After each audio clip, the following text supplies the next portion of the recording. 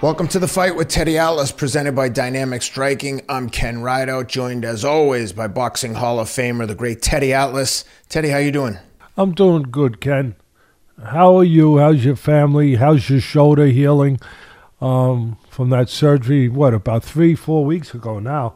I hope you're paying attention to doctor's orders and you're not running, or you're not paying.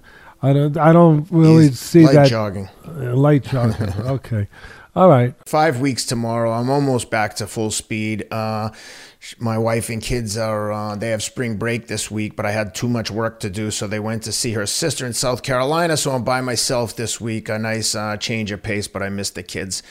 I like your shirt, by the way. Yeah, I like yours too.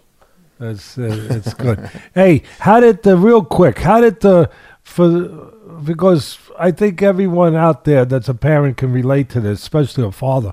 How did the father-daughter dance go? Oh, it was unbelievably fun. So much. It was so Because great. I saw the picture that you sent me. It really was great. It really was. I mean, she looked great. She looked beautiful. You okay. But you look proud. You look proud. Thank you. I was definitely proud. I love my daughter more than words can describe. It was excellent. It was like one of those things that I'll never forget for the rest of my life. You know, she's old enough now where we can have like real adult conversations. We went to the dance. Then we went and had dinner together. I said to her, let's go someplace fancy, but you can pick. And she said, okay, Cheesecake Factory at the mall. I was like, all right, Cheesecake Factory, let's go. For that age, that's perfect. As my grandson, Joseph, would say, perfect. I ask him things, I say, what do you think about... there's simple things like when I pick them up at school. What do you think about going to get a Happy Meal? Perfect. Perfect, Papa. And of course, my grandson, Teddy the Fourth, and over in Vegas, and my granddaughter, Mara. I'm very blessed. We are all very blessed. And you see, when I bring this up for the great fans we have out there, don't you feel bad when you see we're human beings? Don't you feel bad when you sometimes say things that aren't as nice? Very rarely, but when we disagree with you, don't you feel bad that that you're saying it to these decent human beings that try to be as good as they can be? You know what you said about the Happy Meal? My wife sometimes will take the kids to McDonald's, and my daughter's at that age now where she refuses to have her order her a Happy Meal. I said, but that's what you want, is a cheeseburger and french fries. She's like, I know, but Happy Meals are for babies. I said, if I wanted a cheeseburger and french fries, I'd order a Happy Meal. What's the difference? Yeah, you're going to be she's happy. at that age where... Listen, Exactly. I want something a little less happy now that I just want to touch on it real quick, as I did 2 weeks ago. I want to send all of our thoughts and prayers to the people of the Ukraine. I'm not going to say much about it. We all know what's going on over there. The inhumane things that are happening over there with the attack on these innocent people. I just want to say that I know, again, I speak for our audience. We all send our prayers and thoughts. And I wanted to add one thing to it. I was just thinking about it actually the last couple of days. I want to send our prayers and thoughts to all parts of the world where there's inhumane practices going on, and different countries where people are being attacked. It's it's on all the news stations in the Ukraine, but it's more sometimes quietly happening in other areas of the world too, where again, just people are being treated the way people should not be treated. Human beings should not be treated in the way that they're being treated in the Ukraine and in other parts of the world, in other countries, that sometimes we don't talk about.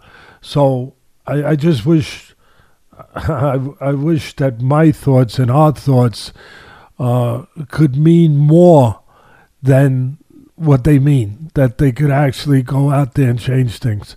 But we'll go on now with another fight, the boxing world, the MMA world. We'll talk about that. And I want to, before we get started, Ken, I want to just go back to, I think it was our episode, I don't know if it was 2 episodes ago when part of the podcast was we were talking about the Catterall-Taylor fight. And, talking about, we agreed that it was a bad decision, but not the worst we've ever seen. But a bad decision. Catterall got the lead early on in the early half of the fight, maybe, even a tiny bit past that. I thought Taylor, as I said then, was horrible. But his aggression means something. Obviously, he was the bigger, stronger guy. But Catterall outboxed him, counterpunched him, made him eat left hands quite a bit. And should have gotten a decision. But we understand that boxing is not a fast sport. And we're brought to remember that and understand that quite too often. But there was fans that got their underwear twisted, where they were like, how could you guys not go ballistic and go crazy that it was the worst of all time, and that he won so big, and how could you not be more vocal about that, more upset about that? Hey, first of all, calm down. We thought that Catterall won. But I thought, and I think Ken was with me, a close fight, 1 or 2 points. Why? Because Catterall let his foot off the gas a little past the halfway point. I forget what round, 8th round, whatever it was. He let his foot off the gas. And when you let your foot off the freaking gas, people catch up. So I wanted to ask Ken, for all of yous out there, Ken, you're a tremendous marathon runner. And you run in competitive classes. You're not running with, your next door neighbors. So I don't think you are anyway. But for the most part, you're, in all seriousness, you're running with top shelf guys. If you're ahead by a good distance, like Catterall was, if you're ahead after, let's say, the 15-mile mark, and you're ahead, but you suddenly get a pebble in your shoe, or you suddenly got a cramp, or you suddenly just decide not to run hard anymore, and you take your foot off the gas, Ken, the way Catterall did, and you take your foot off the gas, at the end of the race, you still win. But would you win by the same margin that you were winning by at the 15-mile mark? Running from the front is almost... Please answer that for me. To me, is almost harder than running coming from behind or being in sight of the guy ahead of you. It's like you're running... I feel like when I get a big lead, I'm almost like running a little bit scared, or at least I convince myself, oh my God, they're closing on me. I don't want to let them. I don't want to let them catch up to me. So my mentality is to stay on the gas the whole time, to the extent to which I still think I could finish the race. But I definitely don't. Once I have a lead, I definitely then am running for time. But that's not the question. If you were to let up, the way Catterall did, I don't think there's arguing that he took his foot off the gas. Because if there is, then then I can't talk to you people. You're insane. Okay, then there's no talking. So he let up. If you let up on the gas, where you were winning, as I said, at the 15-mile mark, you were winning big. But you let up noticeably on the gas. Would you expect to win by a mile, or would you expect to win by maybe 100 yards? I mean, would it be closer? Yeah, I wouldn't be comfortable letting off the gas because you just never know what's going to happen down the stretch. But yeah, I wouldn't let off the gas. The people are trying to win just as bad as you are. I wouldn't give them an opportunity to even see me. I'd stay on the gas, and hopefully, matter of fact, every time I turn a corner, if they can't see me, I'm sprinting. So when they come around the corner, oh my God, he's even further ahead now. So yeah, no, I would never let off the gas. Well, he let off the gas. Do you agree? 100%. All right. I think he thought he was further ahead than he was on the judges' scorecards. And I guess he forgot where he was fighting too. But whatever, because he wasn't fighting at home. So he lets off the gas. We still give him credit. We still say that he crossed that finish line in first, but it was close. It was closer. It was closer. And these people out closer, there, yeah. I'm going to ask Rob. Rob, you got one of those things where you can bleep? Can you bleep? We got bleeping capacities because sometimes I think they're just Jack at bleep. Bleep. I think sometimes some of these people are Jack Bleep because with an S. That's plural, by the way. I'm as everyone knows, I'm not an internet guy. I'm a caveman. I'm prehistoric. I do have a fax machine. It's gone off a couple times during our shows, so that's been proven that I do have a fax machine. But for these people, you tell me, you reported to me, other people reported, my son with the Raiders, when he's got a spare minute and he never has a spare minute, working as he does, as hard as he does out in Vegas with the Raiders. But when he does tell me that there's a couple complaints, and listen, everyone says it's remarkable how much love we get. Remarkable. And we appreciate all of it. We do. And we appreciate the people that disagree with us. We do. But sometimes I just have to answer some of them when I hear about it, that they get so nuts that we didn't say it wasn't enough that we said he won, Catterall, that we didn't say that, he slaughtered the guy, because again, he didn't. We're not the ones who let off the gas. Didn't you guys notice it? And I'll finish with this. I understand that fans, it's short for fanatic. And when you're fanatic, you get crazy. You get blurry. You get blurred with your emotions. So maybe you guys saw him continuing to run like the hare. You didn't see that he was the tortoise, at certain spots that took a rest. And the tortoise, wound up winning, which, of course, in those children books that Ken used to read to his kids, and I read to my grandchildren, the tortoise won, but not by much. I think that because he was such an underdog and it was so surprising to people that that he was winning, that in their minds he was winning by more. I thought when the fight ended it was close. I thought he won, but it won 2 rounds. There were some rounds that were close. I don't know. Like you said at the beginning, there's been much, much worse transgressions in the world of boxing. But with that said, let's talk about a fight where remarkable the opponent didn't give it a chance to go to the judges, and that is the great Leigh Wood stopping Mick Conlan in the final rounds of their fight as a big dog, right? Big dog. Oh, big dog. I don't know what the line was, but I remember seeing it and thinking like, oh. And he was the champion. He's the champion, and he was a big dog because he's fighting an undefeated, kid that's signed with the power. He's with the promote. He's with Top Rank, he's the golden child, so to speak. Conlan, he was a bronze medalist, 16-0. He's supposed to. This is what's supposed to happen. He's supposed to fight for the title around 16 fights.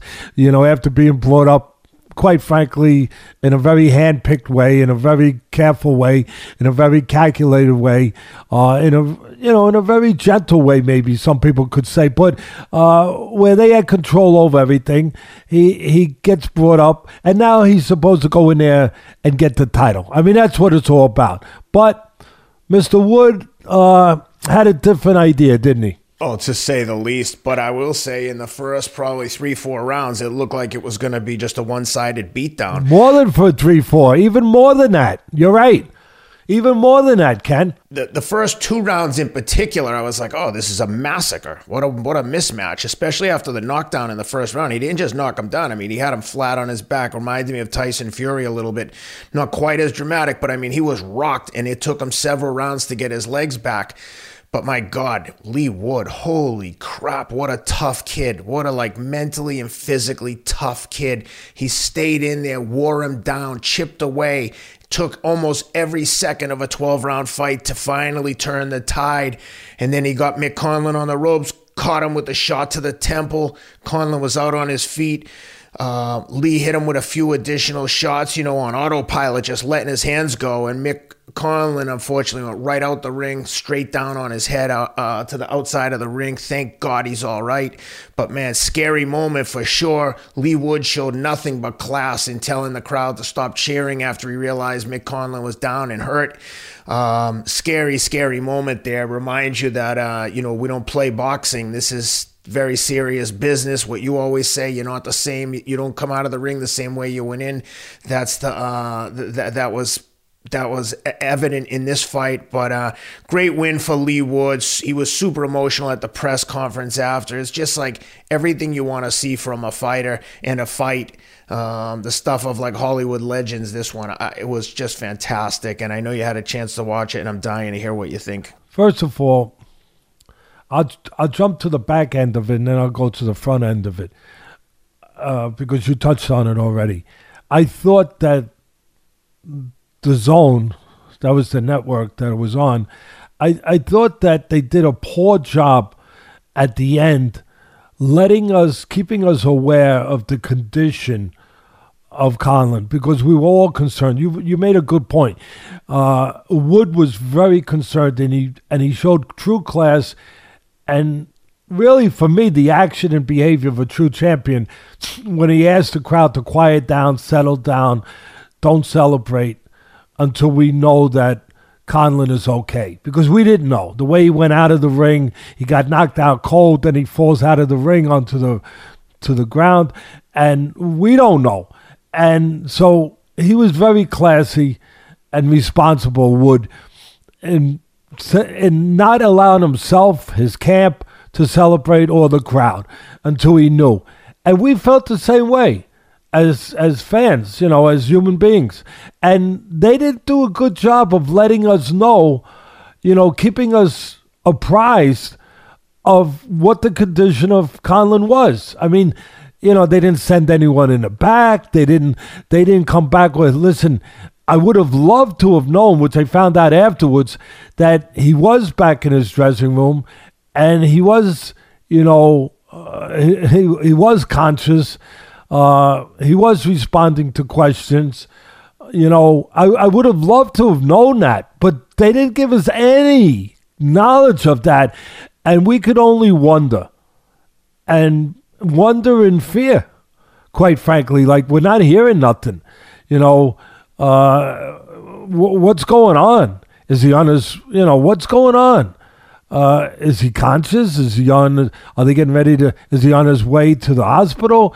It would have really, I felt, be their responsibility to at least bring us up to speed on what they knew. And if they didn't know, find out. I know sometimes it's hard, but in this case, it wasn't that hard. Send somebody back there and find out, is he talking? So anyway, that was one of my complaints, because it kind of dulled the night to that moment, because you just saw an epic fight, an epic comeback, and just like Wood couldn't celebrate it yet, we couldn't get too crazy either, because we're still wondering, okay, it was an epic comeback, but is there tragedy attached to it? It changes the picture. Changes it for me, and I'm sure it changes it for everybody. So that was the first thing that I had to touch on. The other thing is, Conlan, as I said it when we first opened up, he was supposed to be the chosen one for the, in this case. He's with Top Rank, he's with the power, they got all the power, they got the network, they signed him up. He had won a bronze medal in the Olympics. He got robbed supposedly I didn't see the fight, but from all accounts, he got robbed in the quarterfinals against, was it the quarterfinals or the semis, against the Cuban. I guess to win the bronze, it would be the quarters, right? Or you have to win in the quarters to get to the bronze. But he got robbed against the Cuban for all accounts. And then he put his middle finger up, which went all over the world. He gave the middle finger to the judges, to the AIBA judges, which I don't blame him. I did 4 Olympics, most corrupt people I've ever met in my whole freaking life. I mean, and that's saying quite a bit because professional boxing is not much better. But just horrible. They finally got rid of AIBA after I went on the network for years, screaming to get rid of them. And, you know, all it did for me was get me removed from my front row seat. But that's okay. We had to bring attention to something that was important, that was destroying these young fighters' lives that work so hard to get to the Olympics, and then they get their heart just torn out of them like a kung fu movie where the kung fu guy just rips your heart right out of your chest. I mean, that's what these incompetent and corrupt judges were doing. As I did these Olympics with my partner Bob Popper for 4 Olympics, and you just watch one after another these kids drop to the floor crying because they've been robbed. But Conlan took it into his own hands. He gave the middle finger to the judges. It went viral. The picture went all over the world. And, you know, Arum has the money. He's got ESPN. He knows how to promote. He said, hey, I could promote this guy. This guy could be promoted. We could make money over here. So he signed them up, and then they went about their business, you know, building them up with handpicked, you know, the way everyone gets built up. If you have a promoter to pay the freight. If you don't, then you don't get the privilege of being built up that way. But he did, and they put him in with the guys that you put a prospect in with early to make sure that the record continues to build and continues to have a 0 at the end of it. And they did that with Conlan. And they knew that they could build him up in Europe, in Ireland, that they could build up a fan base. I called some of his early fights on ESPN. And I remember one of them where he was fighting one of these, you know, hand-picked guys.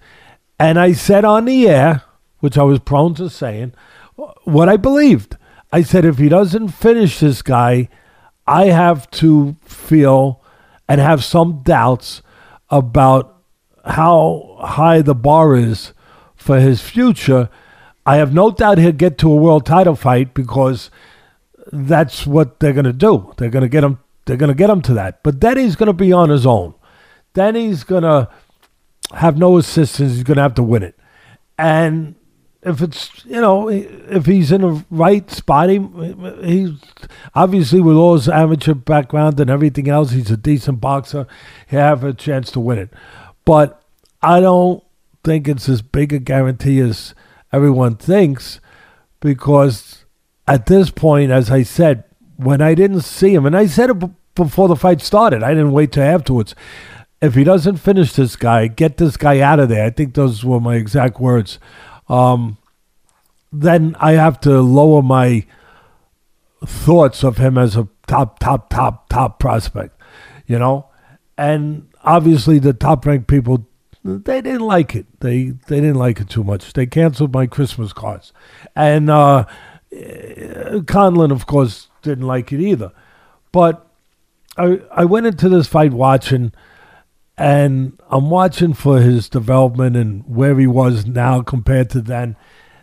And, you know, he progressed, of course, but he had a guy, the way I saw the fight, I never thought Conlan was physically the strongest guy or the biggest puncher. And I know he scored the knockdowns and he hurt Wood a couple times, so people are going to probably, you know, take at me for that, which is fine, because I know why I'm saying what I'm saying. But I never saw the physicality. And look, we've had plenty of boxers that don't have the physicality that obviously win world titles. But in this fight, I thought that hurt him. I thought that Wood, even though he got, as you said, he got hurt, he got dropped and then he got hurt again in the second round.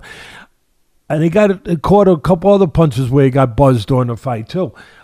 I felt that Wood was much stronger, much superior physically. I thought he was a better puncher. I thought that he was just physically, he almost looked bigger, but he was physically stronger, more durable, if you will. And I thought that really played out during the course of the night, where, except for the first couple rounds, he got caught in the first round, but he got caught a punch he didn't see. It was a looping left hand. Conlan set it up beautifully. He bent low, like he was going to go downstairs, and then he threw high. And so when you don't see a punch, it's going to really affect you. Sometimes it's going to knock you out. So Wood showed a great chin just surviving it. And both fighters showed unbelievable heart all night long. All night long. Grit, heart. They both behaved like champions, quite frankly. So I want to make sure I get that out there very clearly. And he drops him. Luckily, it was the end of the round because Wood was, he got caught a blind punch. He was hurt bad. He didn't recover fully. In the second round, he was still hurt. And Conlan, showed it. He wobbled him again. But he survived it because of his great grit, his great heart. Wood did. I thought, even with that success, there was a flaw in the technique of Conlan that had never been corrected. And what it was, and people, again, I understand where I'm putting myself. People are going to say, but Teddy, he hurt him and he continued to catch him with that punch. I get it. But I felt that the left hand from the southpaw position that Conlan was throwing was too much of a loop. He never threw it straight. And when you throw it a loop, you get a lot of arm. And you lose the shoulder. You lose the body behind it. It's not as powerful as it could be. Now, I know it landed. I get it. But you can throw it that way. That could be in your arsenal. Great. But you can also throw it straight and get a little more power. What happens when you loop it is sometimes it works to your advantage, comes from that angle. But it takes a little longer to get there. And it doesn't have the shoulder in the body. It loses something in its power. I thought that stayed with him all night. I never saw a left hand that was straight. A straight left hand from the power position of the southpaw. Also, there was something else that I remember seeing at his very beginning of his career. He keeps his hand, the lead hand, low. Being a southpaw, of course, that would be the right hand. But he puts himself against the rope, and he did it quite a few times. And he starts slipping and sliding, dipping and doing, if you want to. Dippity-doo, pop, pop, pop, pop. And he's making you miss. And it looks good. It looks good. It looks kind of cool. It looks like pretty smart, and it is. You're making the guy miss. But here's where the technical problem is, if you're really going to break it down, and not just say, oh yeah, he's making a miss, but he's doing it with one hand low, sometimes both. So if you do get caught, you're going to get caught clean. And he's putting himself in a position where he's inviting too much offense. He's going up against the ropes, and he's putting himself in position where he's allowing you to throw at him, to have at him, if you will, to have, kind of like being in a carnival.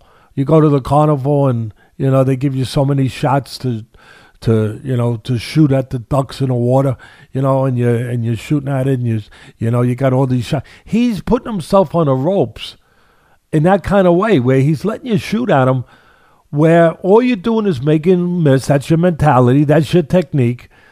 But you're not in position to throw back. You're giving him extra shots at him where he knows you can't throw back. He understands that. So he's going to be more aggressive, more brave, if you will. But we don't need to even use that word. Both these guys were nothing but brave. But more confident, more aggressive, because you're just there slipping and sliding, and you're putting on a little bit of a show, yeah, and most of them are missing, yeah, but you're letting him throw 6, 7, 8, 5, whatever, rather than 1 or 2, because he knows, again, you can't throw back. And what's wrong with the technique is when you make a guy miss, you should be in tight enough where he can't throw another punch without the threat of one coming back and hitting him. In other words, you make him miss, you make him pay. And when the guy doesn't have the threat of that, well, the guy's going to throw more. And I thought that was his downfall. He got hurt in the 11th. He was ahead to fight, but I thought it was closer, really closer than maybe the announcers thought, because the way that Wood was coming on, he was coming on like a freight train down the track. And the other guy was fighting him nip and toe, right there, toe-to-toe, fighting him, and the other guy being Conlan, fighting right with him. But Wood was coming on, and he was showing his superior physical strength. And his aggression was wearing him down. But in the 11th round, he drops him. And I know they made it controversial that he didn't really hit him. He was slipped. No, he hit him. He hit him with a left hook. Wood caught him a left hook. And I thought the corner messed up a little bit. And I understand where they were, because I've been there. They ran to the referee to complain that it wasn't really a legitimate knockdown. But they took away 30 seconds from getting their fighter revived. They forgot that their fighter was hurt. And he went back, and he could have used that extra 30 seconds to help him recover, to help him revive, And I know I'm doing the x-ray machine thing. I'm giving you guys everything that I saw, at least, even if you didn't hear it, that night. And I felt that by going after the ref about, that it shouldn't have counted as a knockdown, and I understand it, again, their fighter was hurt, and he wasn't getting the ice on him, the water on him, the help to recover for those 20, 30 seconds that you were chasing after the ref. I thought when he came out in the 12th, he was still hurt. But more importantly than me, Wood knew he was hurt. His instincts were good. Wood knew he was hurt. Wood was like a lion that knew he had an injured gazelle, and nothing was going to stop him from the finish, from having supper, so to speak. Nothing. And that's how Wood came across to me. Like this guy who was an unrelenting force all night long, with another guy who was just as tough. But at the end there, Wood, he knew, and we might get him on the program. I know we're reaching out to him, and I'd love to ask him this question, because I feel 100% sure of the answer. I would just say to him, Leigh, you knew you were going to knock him out that last round, didn't you? Your engine was running hot. You were after him. You saw how he was wearing down. And there was no doubt in your mind you were going to do what you had to do to get rid of him, and you felt you were going to get rid of him. That's how it came across to me, that he knew that he would just keep that pressure on, he'd get rid of him. And this was a great example. I often talk about the seashore. I use it as an analogy, that the waves come in, and they always take something with them. They take sand. They take part of the beach with them as they come in. And the beach is a little less because of that. That's what this fight represented to me, Ken, was the waves kept coming. Wood was the waves. Kept coming, no matter what he was slowed down, he was hit, he was hurt here and there. But the waves, especially after the midway point, especially the 7th, the 8th, the 9th, the 10th, of course the 11th. But the waves kept coming. And even if we didn't notice, he noticed. And Conlan felt it. The sand, some of the sand from the beach was taken away. Some of Conlan was taken away with every one of those waves. And just that relentless pressure. And I don't think it broke him mentally. I usually talk about the mental side, but it really, and that's part of it, but it really broke him physically. He physically, his will, his relentless will, and his superior physical strength, Wood's superior physical strength broke down piece by piece, wore down Conlan until you finally saw the end result of it in the 12th round. You finally saw it, but it was happening. It was happening. But the other guy was so gallant, Conlan, that you might not have realized it was happening. You might not have realized it was happening because he was fighting him tooth and nail. But it was happening. The guy that was stronger, for me, was gonna get there. And he was getting there just the old-fashioned way of being relentless and, of course, using his physicality to do what he was doing. And that body attack. I know they were both going to the body. They were both going to the body great. Conlan was too. But those harder body shots and clean ones by Wood was also just, it was taken away from Conlan. And the right hands that you like to use against the southpaw, when I was calling the fights, I called them southpaw killers. Those right hands to the head were landing periodically. And then, of course, it landed at the very end, where it finished the job. But I think the job was really done all night long. Just, it's like keeping your oven on and cooking something. I mean, the oven just kept cooking and cooking and cooking until finally Conlan was, if you will, baked. And that final right hand finished it. Tremendous fight. Again, one of the epic comebacks. I had it. I didn't score it, but I had it in my mind. They were saying, oh, he's so far ahead. By the way he was coming on down the stretch. And then, of course, the 10-8 round in the 11th. Ken, I had it, quite frankly, everyone said if he didn't knock him out, he wouldn't win. And I know the scorecards were, I think two of them were 1 point, one of them was 2 or 3 points. You can confirm that for me. But two judges had Mick Conlan up by 1 point going into the last round, and one judge had him up by 3, I believe. So all Conlan, even if Conlan stayed on his feet and lost 10-9, he still would have got a majority draw. Yeah, but he wasn't going to get that because he got, right. Well, no, you're right. But what the point I was saying was, without being privy to those scores, I felt going in that he didn't have to have a knockout to win. I mean, obviously it helps if you get a knockout, then you don't have to worry about it. But I felt because of the way he had been coming on, because of the 10-8 11th round, because of the way that this round, it was a competitive round, but you could see he had the edge. The way that this round was going, I felt that, and it turned out that way, but I felt that even without the knockout, he could win the fight.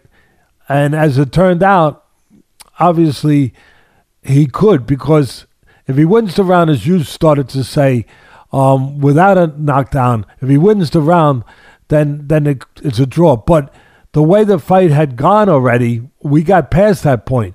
He had already dropped him. If he had survived that, Conlan, and he got back in the ring and he finished the fight, Wood would have won the world title. I felt, again, without knowing the scores, would have won the world title without having to have the knockout. And anyway, he got it the old-fashioned way. He let his hands get it for him. He didn't worry about the judges.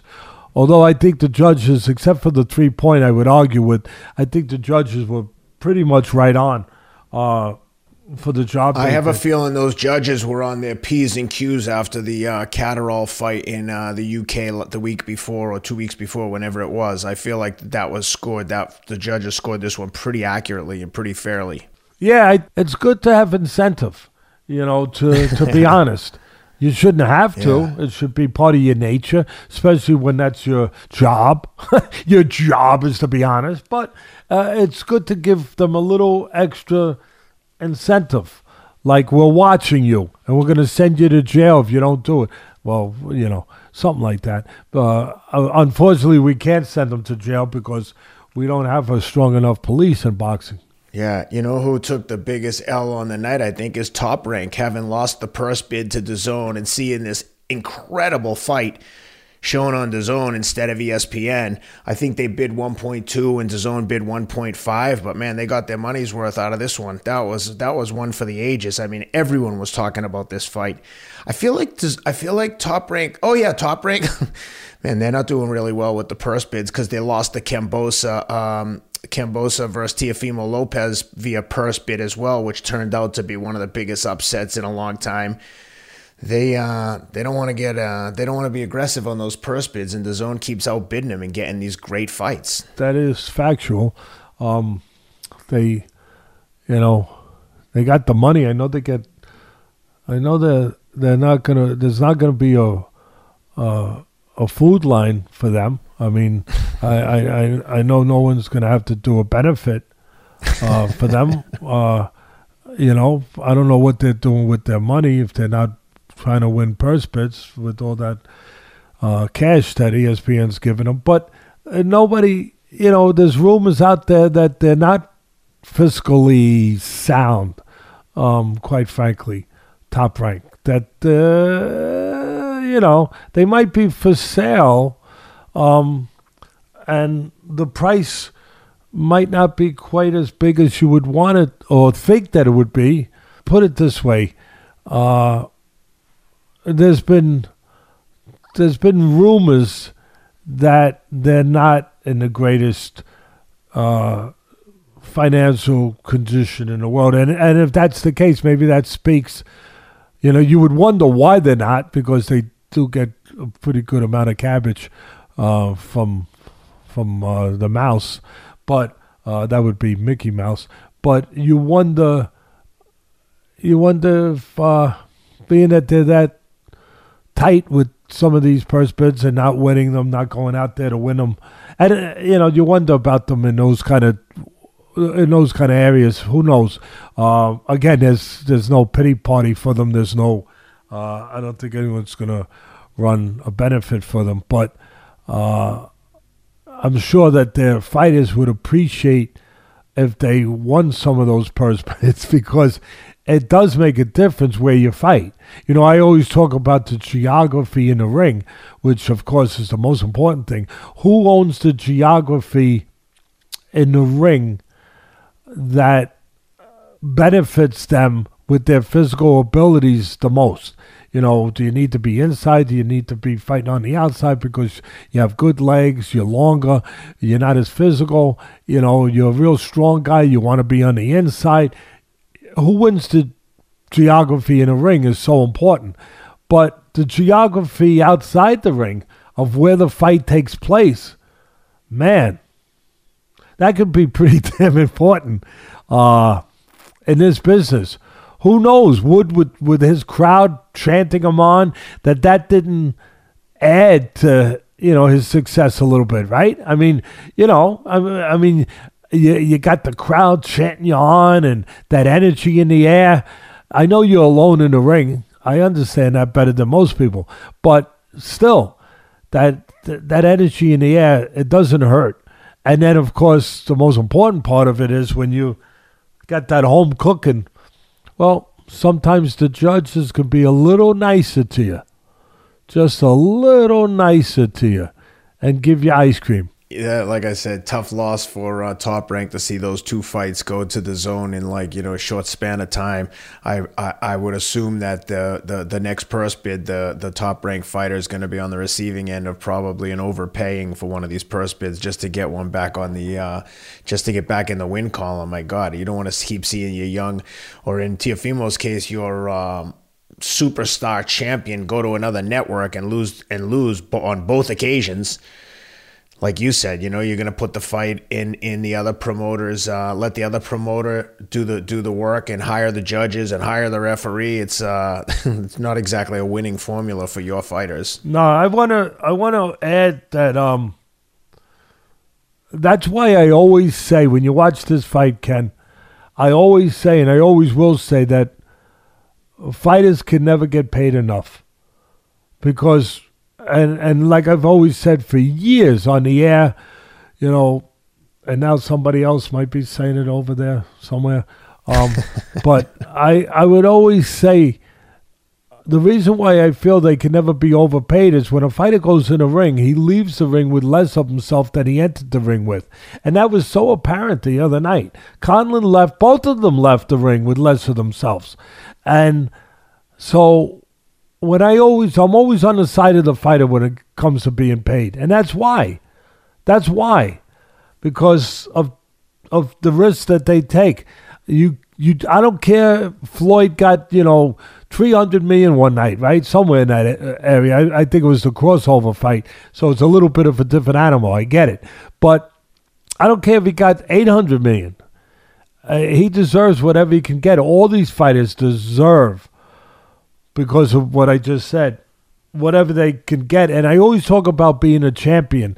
It's more than just how you fight. It's how you behave. They both behave like champions. It really is more than how you fight.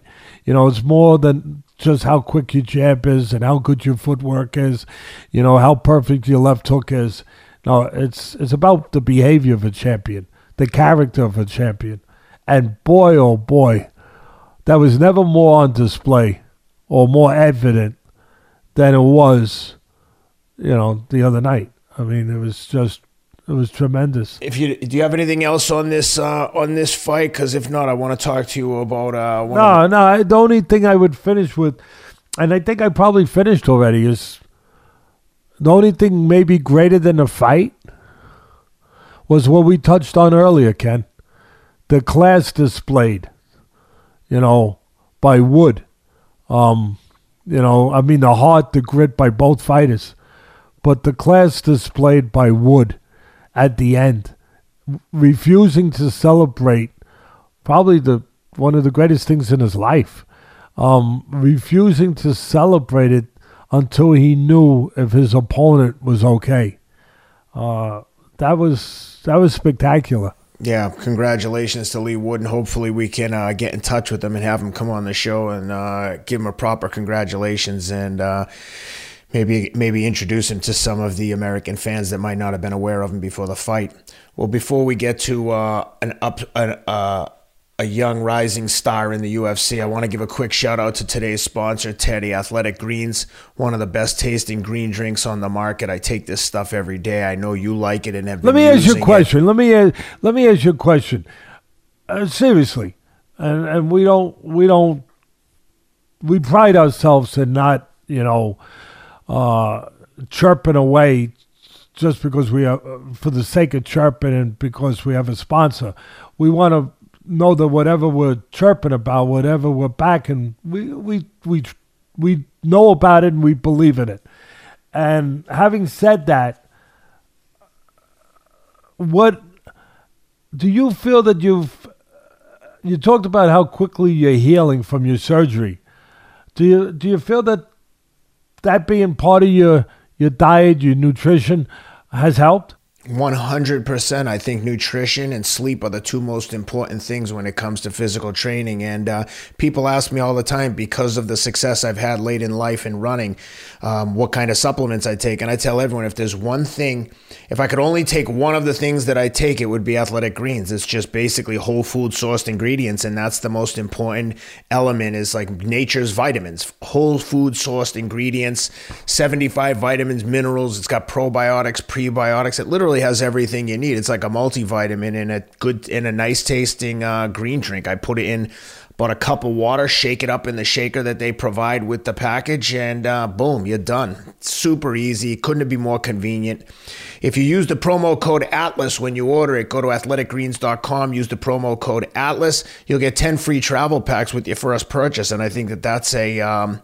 it's easy to think about some of these free offers with your first purchase as like kind of throwaway, but I value those travel packs because I take them with me everywhere I go. I actually order a bag and 30 individual travel packs because I travel so much. So I never miss a day with this stuff. I love it. The guys over there are great. They're doing great things. And our listener special offer, use the promo code ATLAS to get 10 free travel packs with your first purchase. I'd fill out the subscription plan if I were you and just make sure it comes every month so you never miss. Like I said, I don't go a day without it. And with that, let's talk about the young star, Khamzat Chimaev. The young superstar out of the UFC is 10-0, fighting out of Sweden. I see Darren Till's over there training with him now. Everyone I've heard from, Chael's son and Darren Till, they talk about this guy's training and work ethic, and he's just a killer. And I mean, he's been just mauling people and smashing people in the UFC. Most recently, fought the, I'm spacing on the kid's name, the Chinese kid. 1 second. He just like picked him up from behind and was like carrying him across the ring and like yelling at Dana White as he's carrying this guy. I mean, it was kind of humiliating for the opponent, but my God, it was impressive. That was against Xinglang Leigh back at the UFC 267, Blachowicz versus Teixeira. And he's just been on a tear, and I know you've had a chance to watch some of his previous fights. He's got Gilbert Burns coming up. They're talking about him getting a potential title shot, or maybe who they talking about? Crack at Colby Covington after this one. It just seems like he's moving so fast through the ranks. I'm dying to hear your thoughts on this kid after you've had a chance to look at some of his fights. Before I go into that, you mentioned a name. You mentioned the great Chael Sonnen. And for you fans that didn't see our last week's podcast where we had both Chael and Anthony Smith on, I was out in Vegas, and they were out in Vegas, obviously, doing the same thing I was doing. I was covering with them because obviously they're the experts when it comes to this stuff, to the MMA stuff. But they were gracious enough to allow me to go with them on ESPN during the coverage of the Masvidal Covington fight. So they were good enough to come on with us the Monday after the fight and break it down in our episode last week. They were magnificent. I know I said it to them directly when we did that show, but I have to say it again. For those of you who didn't see that episode, go see it. Really. See that episode with me and Ken, with Chael and with Anthony, breaking down what happened in UFC 272 with Masvidal and Covington. It was that good that it forced me to say it again. As far as Chimaev, well, here's my breakdown of this prodigy, because he looks like a prodigy. Obviously, this budding superstar. He's undefeated. For me, that's one of his strengths. Why? Because he hasn't learned how to lose, and he fights that way. Like he doesn't want to learn, and he's never going to learn.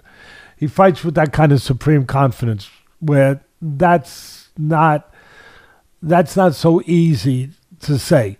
You know, not everyone fights with that supreme confidence, where that belief, where they know there's only one result when they get into that ring, or in this case that cage, and the result's going to be them, being the winner.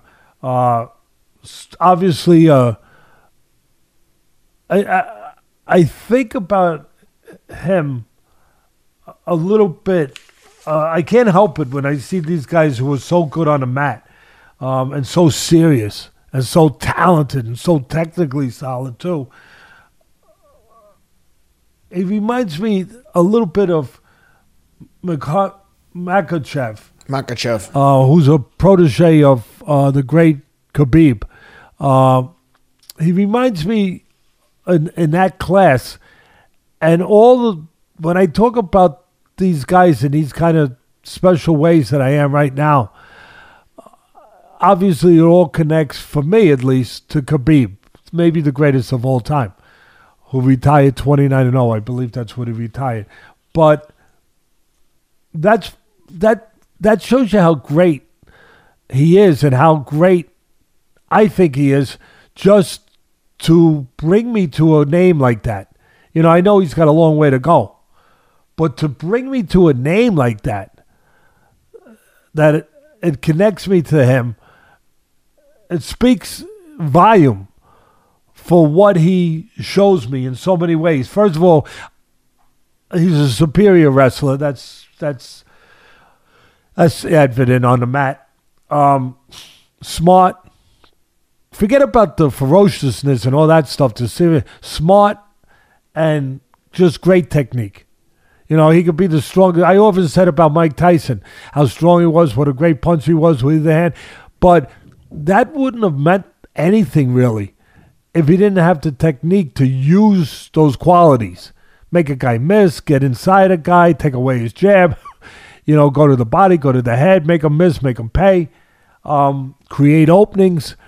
Without the technique, that ability, you know, wouldn't have been recognized on the stage that it was recognized, to the level that it was recognized, to the level that it was obviously, that it produced what it produced. This guy has that to go with the talent. He's so strong, but he's so smart. His technique is unreal. His pressure is relentless. I talk about fighters, and I'm going to use the same parallel here with this UFC budding star, right?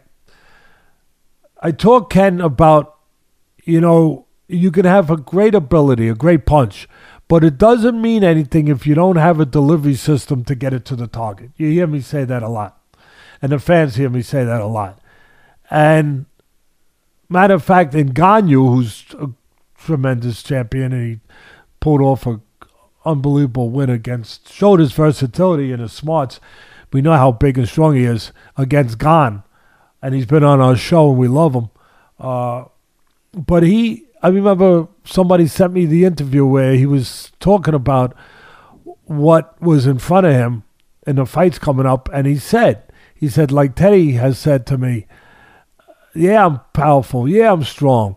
But it doesn't mean anything if I don't have a delivery system. I remember hearing him say that. And so it echoes as it speaks his truth, obviously, not just because it comes out of my mouth, because it lives inside the ring.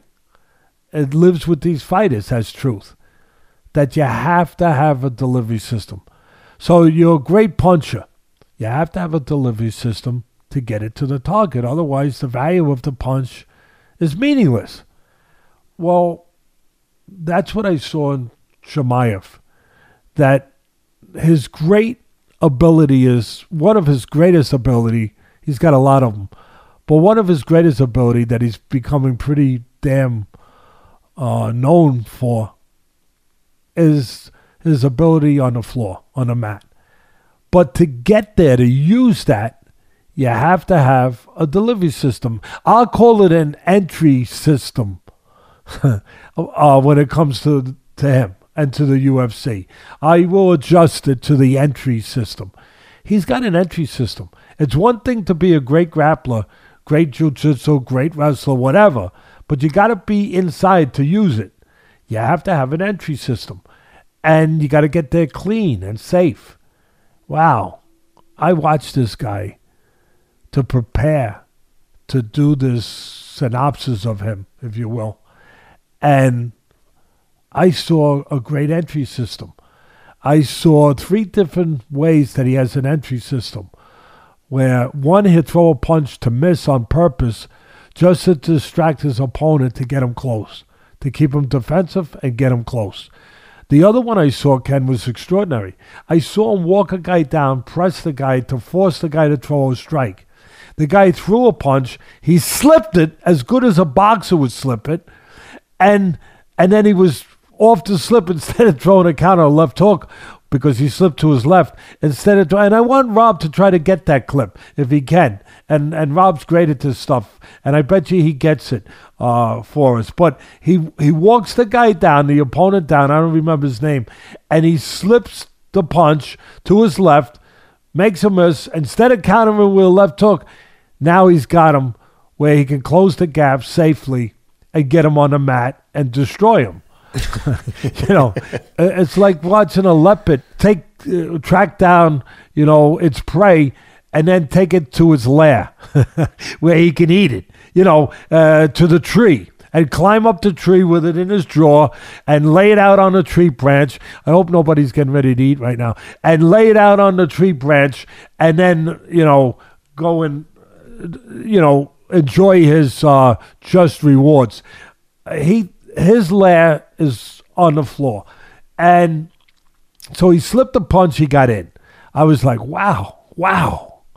Then another one he uses is he'll throw a high leg kick, get you to defend that, and while you're defending the leg kick, bang, he closes the gap again and gets to where he wants to get to safely. Entry system, he gets inside. So that's enough. If I just said that and left it at that, those superlatives are enough to say this guy's pretty damn good. And he's going to go pretty damn. But I got more. His striking. What I've seen of it, the amount of it that I've seen, it's obviously it doesn't jump out maybe as much as the wrestling abilities on the mat. But man, it stuck out to me. I saw a guy who's accurate. He doesn't waste any. He's like the great Japanese world champion in a way, where he doesn't waste anything. His legs are always in position. Again, technique. He's always balanced. He's never out of position. His legs are under him, so he doesn't reach in where you can counter him. He's in position, and he's got the power because his legs are under him, where he can deliver that punch with his whole body. He's accurate. He's laser accurate. Laser accurate. As I said, he don't throw something unless he thinks it's going to land, except with the entry. He'll purposely throw something to miss to get close. But other than that, when he's in a striking mode, wow. I mean, again, power. He hits guys, he hurts them, and he hits them clean. He throws with great timing. And that's another thing. He's got great eyes. He's got great vision. He's got great instincts. I saw it. I watched for it. Where he'll see the opening. He'll see what punch he should throw. There was one clip I watched of him where he decided to throw an uppercut as the other guy was. It was amazing. The other guy was throwing a punch, and usually maybe you see inside where you got a timer guy where I'll brag about it, and I'll say, wow, give him credit for that. He threw a right hand inside the left hook. Well, there was a little space with the left hook. He saw it, and he shot a right hand inside that space. Well, Chimaev threw an uppercut. It was really something. Inside of a punch that he knew he could beat. He could get to the target with the uppercut before the guy could get to the target with the punch he was throwing. So he's got timing. He's got eyes. He's got instincts. He's calm in an uncalm place where he can see all those things, which is imperative. He's got it all. For me, he's got it all. I thought Khabib at the end of his career had improved with his jab, because we knew what he was on the floor. It was lights out, for the most part. I mean, it was, you're going to jail, and you're not getting out. There's no key to that, to that cell. Once he puts you in it, there's no key to get out. I see that with Chimaev, and I saw with Khabib whether his striking had improved. I see Chimaev's striking is already, for me, at a pretty high level from what I've seen. He's not a one-trick pony. He's, as I said, we know about the ground game, all that stuff. But again, when he strikes, he's accurate. He's effective. He's a sharpshooter. He's a surgeon with those punches that I've seen. I'll finish by saying his ground game, obviously his floor game is frightening, but his striking looks pretty scary. It's like going to someone's house and there's a lion at the front door and a tiger at the back door and an alligator in the living room. You better go to someone else's house. I think that you would be well advised. Go find someone's else's freaking house to hang out in. 10-0 as a pro, all 10 finishes. 3-0 as an amateur, all 3 by finish, by stoppage. He's on a roll. I think if there was any critique of him trying to get a title shot, they'd say, look, he's got like 3 or 4 wins in the UFC, 4 wins in the UFC. I think some people would like to see him get some top 10 guys in there, maybe even top 5 before they talk about him for a title shot. But nevertheless, he's making noise, and listen, the squeaky wheel gets the grease in the UFC. We saw Conor McGregor did it. He talked himself right through the ranks. I mean, he obviously, in addition to beating people up, sometimes you got to make some demands and make some noise out there, and Chimaev's definitely done that, and gone about that, getting people's attention in the right way, and he backs up everything he says. So if this continues, look for him to get probably a shot at Colby Covington if he can get through Gilbert Burns, and then most likely a title shot. Should be interesting to see what happens here. Yeah, listen, as you very accurately stated and responsibly, you still got to go through some of the stages. You still got to go through. You look unbelievable. We get it, but you still got to step up with the competition in a couple of those phases. Some guys are so good they skip a phase, but you have to go through some of those phases now to be in there with the experience, the more experienced guys that he's been in there with, guys that experienced, but to start to go to that next level where you can show yourself, which I don't think he needs to show himself. I think he's that much of a believer. But you show yourself that you belong. I get it. But right now, just being a guy that obviously thinks a lot of him, and just to be a fan for a second, if I could just be, just have a wish list. Nothing to do with weight classes. I don't even know the weight classes. Nothing to do with weight classes. Nothing to do with, what stage they're at, and that you have to get this stage before you go to that stage. But eventually, if I had a wish list, I'd love to see him with Usman. I mean, again, put weight classes aside. But I'd love to see him with Usman, and I'd love to see him with the other, protege talent that we see also in the UFC. I mentioned him earlier, Makhachev. Islam Makhachev. Yeah, again, forget about weight classes. I know that I don't think they're in the same weight class, but I'm not sure. But I mean, that's how good this guy is. And when you got a guy that good, you want to see him tested with the best out there. And that's how those would be for me fights that would be, it's like a kid going to a candy store. That Makhachev is at lightweight 155. The other guy's at 170. But Rob just pointed out that Gilbert Burns is ranked number 3. The only 2 people ranked above Gilbert Burns would be Covington and Usman. If he can get through Gilbert Burns, he's almost there.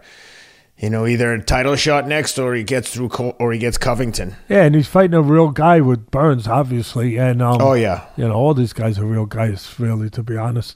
But there's no free rides in Dana White's world. That's why these guys. And Chael Sonnen made a good point in that interview last week. That's why losing a fight in the UFC is not a death sentence. Matter of fact, it's the opposite. You're gaining experience.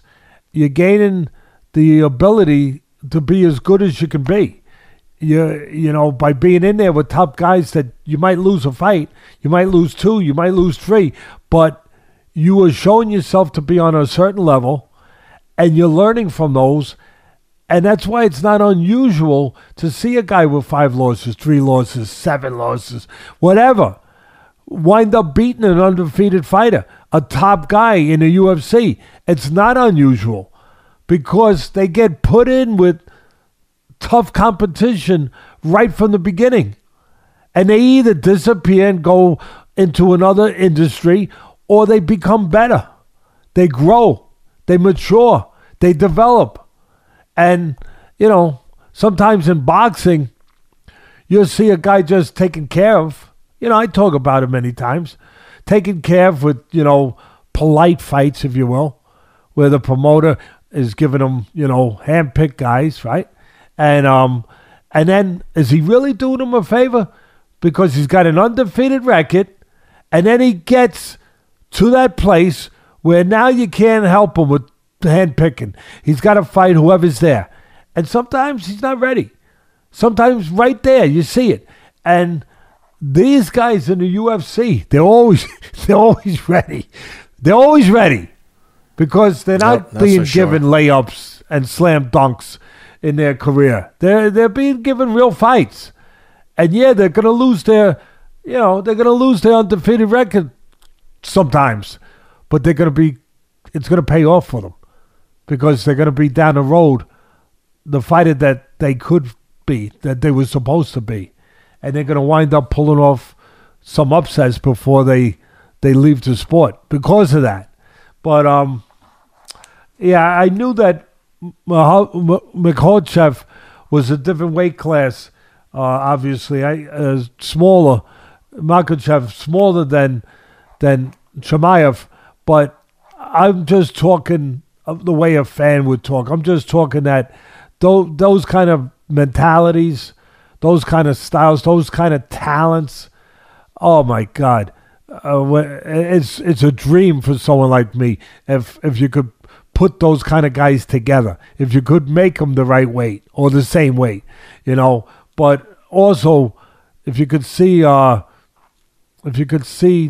Chimaev with a Covington or an Usman wow. But he's got to get past a really, as we always talk about with the UFC, a really tough test. I mean, in Burns, I think he will, but he's got a real dude in front of him, so to speak. That's for sure. Yeah. Rob says that a lot of the fans are asking to see Makhachev step up and fight Covington, I guess at 170, but that seems a bit unfair to ask the guy. He's like, go heading towards a title shot at 155 to jump up and fight another prospect at 170. Seems like he's got bigger fish to fry at lightweight. Yeah, I agree. No, and who's in action next week? Friend of the show, Patty the Batty Pimblett is UFC Fight Night co-main next week. That should be a good one. He's an exciting guy, he drips excitement.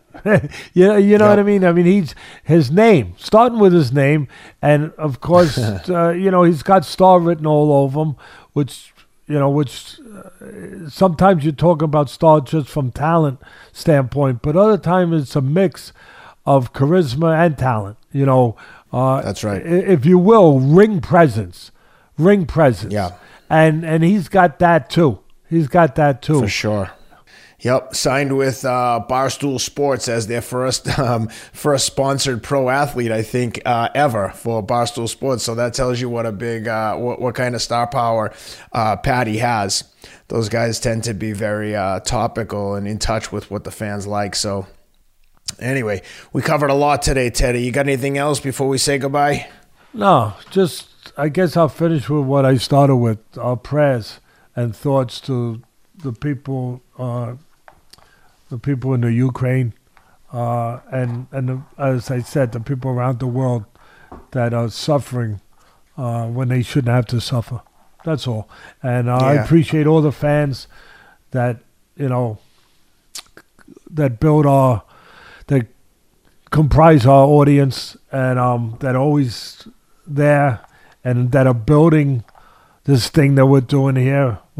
I think we're at about 235,000 subscribers. I think we're in that area, somewhere around there, and about close to 50 million downloads. Or I know we're close to that, but I think subscribers were somewhere around there. And I would ask you, I would say thank you, and then I would ask you if you want us to hang around. Keep going. Keep building it. Keep building it. And then we'll hang around. Yep. And with that, guys, thanks for being with us. We'll be back next week to break down all the action in the UFC and talk about Patty's performance. So best of luck to Patty Pimblett. And with that, take care, guys. Everyone have a great week.